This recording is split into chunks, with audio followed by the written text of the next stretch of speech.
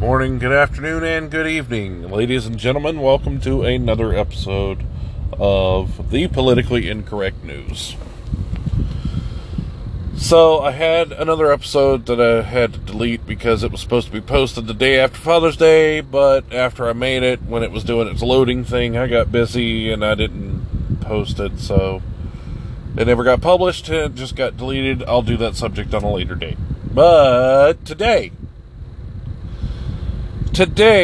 is the day after 4th of July, our Independence Day. Now, rewind, let's look back, 1776. The day the Declaration of Independence was written. Now, the colonists decided that they no longer wanted to be under British rule because they were paying so much in taxes and they were being charged so much to have any kind of goods imported from Britain. So the colonies were pretty much being bled dry as far as money went. So the colonists decided that they wanted their own independence. They wanted to make their own nation and be able to trade with whatever country they wanted. Britain didn't like that idea. So, the Declaration of Independence was written. When it was written, 55 colonists from all different backgrounds signed the bottom of this document. They were all involved in writing it, but rather than one signature putting all the blame on one person, 55 other men signed this document. It was a collective thing. Now, what most people think is that the Declaration of Independence, because when I was growing up, this is how I understood it, until later on, when I was told the real truth about the whole ordeal. When the Declaration of Independence was made and signed and sent, they made a copy of it to keep for themselves, but when they sent it, this infuriated the King of England at the time. Absolutely infuriated him. What these 55 men had done when they signed the bottom of this document, they weren't just signing a piece of paper that says, hey, England, we've had a good run and everything, being under your rule, but we feel that we'd be better off if we were on our own and be able to trade with any country we wanted. And they handed it to Britain, and Britain just says, yeah, okay. Have fun. Good luck on your future endeavors. No. This document was literally a death sentence. They were signing their own death warrants. They didn't sign this document lightly. They didn't lighthearted sign it. They knew that if the United States did not succeed in defeating Britain and getting its own independence from Britain, then these 55 men would be either hung or they would have their heads cut off because it was treason. Fast forward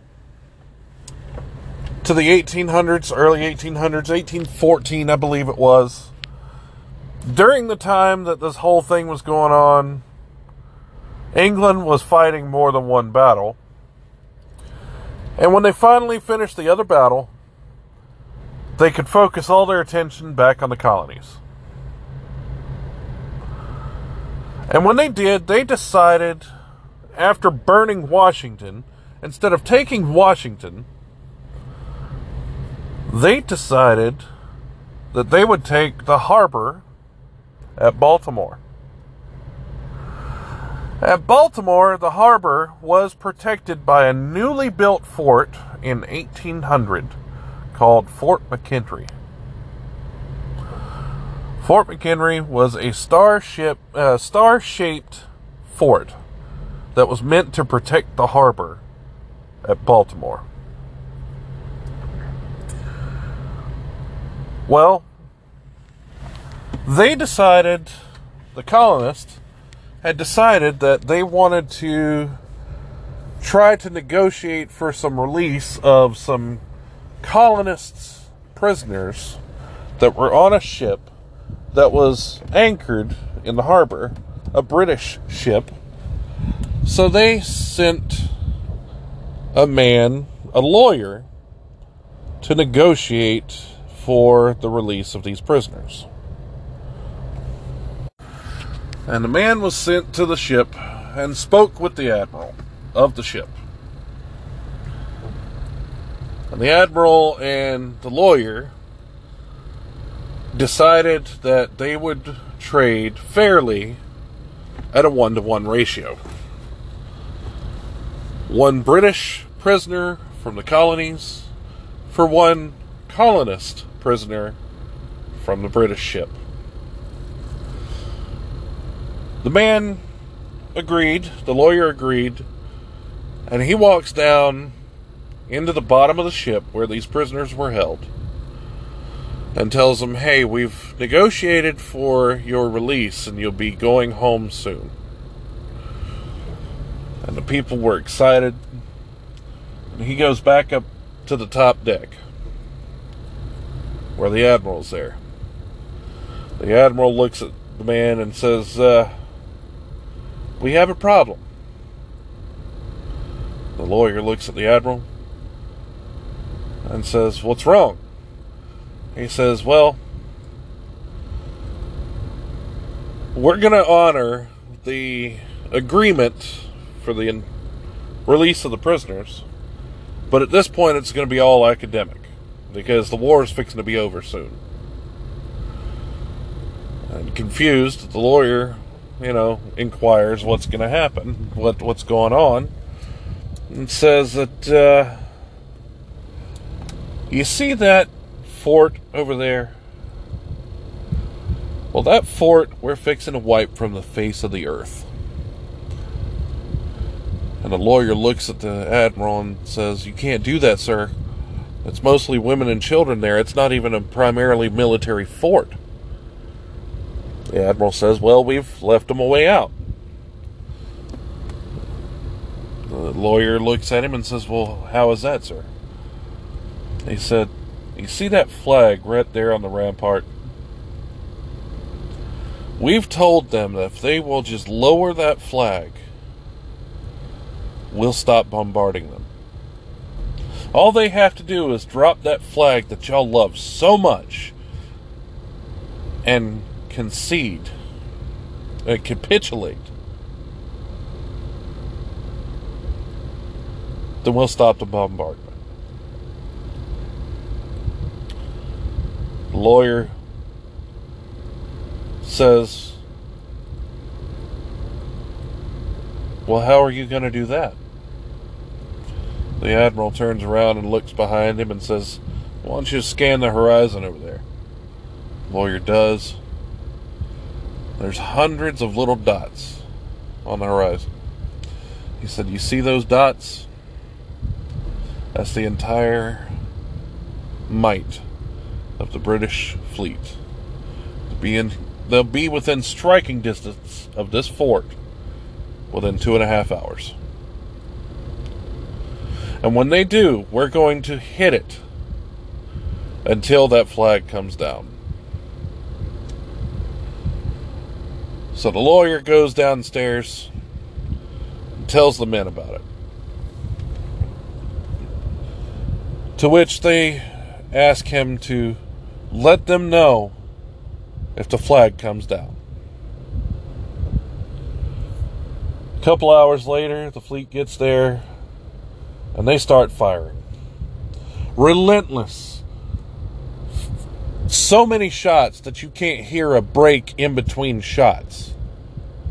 and they start hammering this fort. And every now and then, by the way, this is late in the afternoon, like, it's going into night, so they can't really see the fort anymore. It's so dark. But as they're firing, shells are exploding. Every now and then, it will light up right by the flag. And it was so loud that you couldn't hear anybody talking.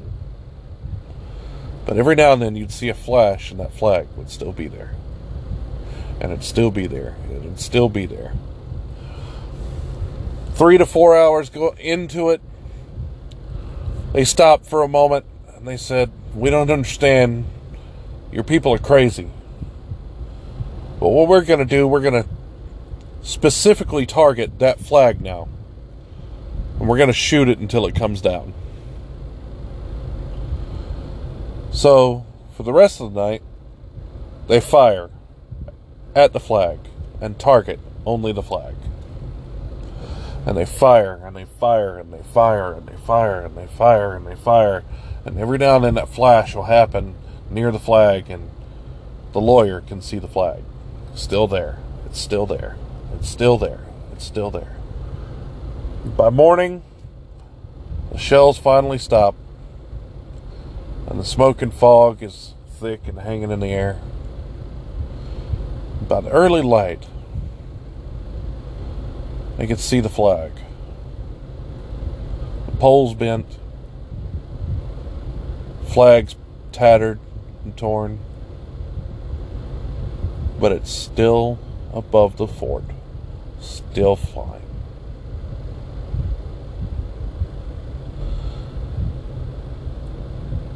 The admiral decides that he's just going to stop, and the lawyer leaves the boat, and they release prisoners,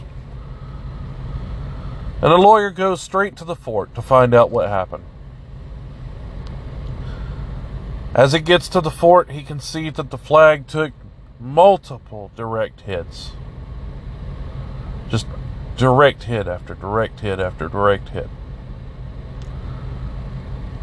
Come to find out that the reason why the flag was still standing is because the men that were there,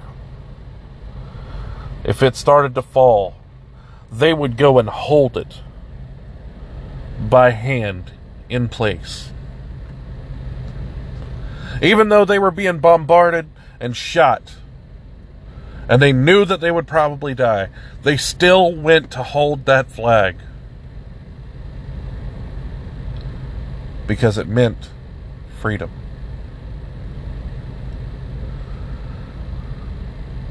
Man after man after man went up to hold the flag, gave their lives to hold that flag in place. And by the end, what held that flag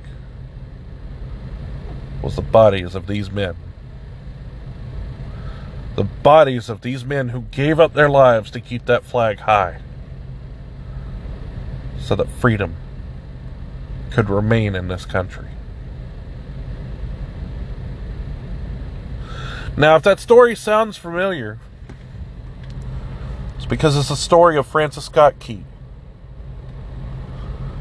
And if that name sounds familiar, then you know your history pretty well.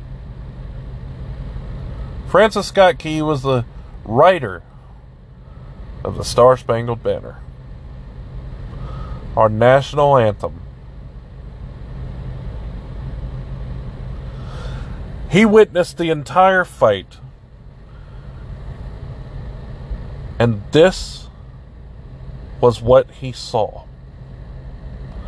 Next time you sing the national anthem, think about those words and what it really meant to see that flag. The flag meant more to these men than life itself. See, what people forget is the American people, most American people, would rather die on their feet fighting than die on their knees begging.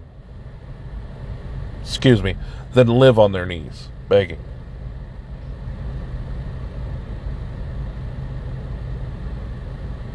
And most people have forgotten that. Now, the reason why I bring this up is because I seen a video on it,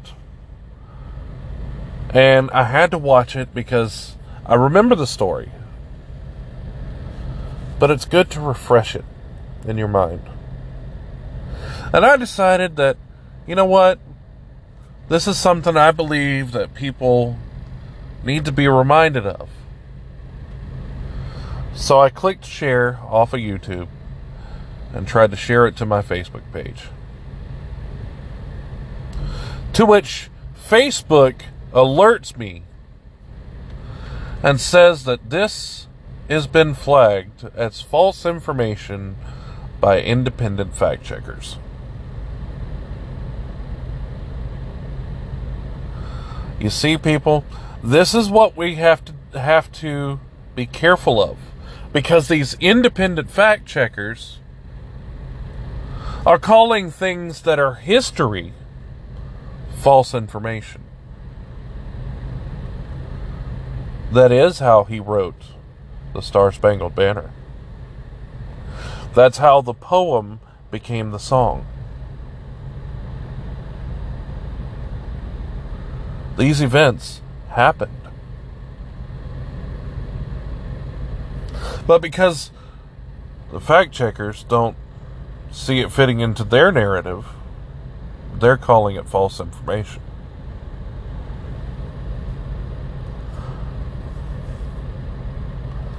They're taking your freedoms, they're changing your history, they're calling things from historical events false information. Don't believe it. Don't believe anything that these fact checkers say is false information.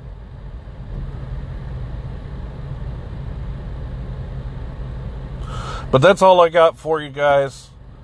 I know it's the 5th, but I hope you had a safe 4th of July. Remember those freedoms that we have. Keep them close to your heart. Remember, we probably will have to fight for this one day.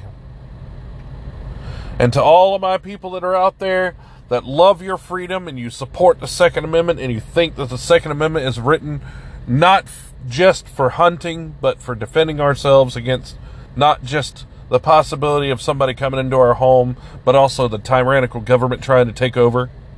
If you believe that, thank you for believing that, and congratulations, you're like me. You are called an extremist by the current administration. But that's all I got for you today. So, like always, stay safe. Keep your family safe. Pray. And God bless America.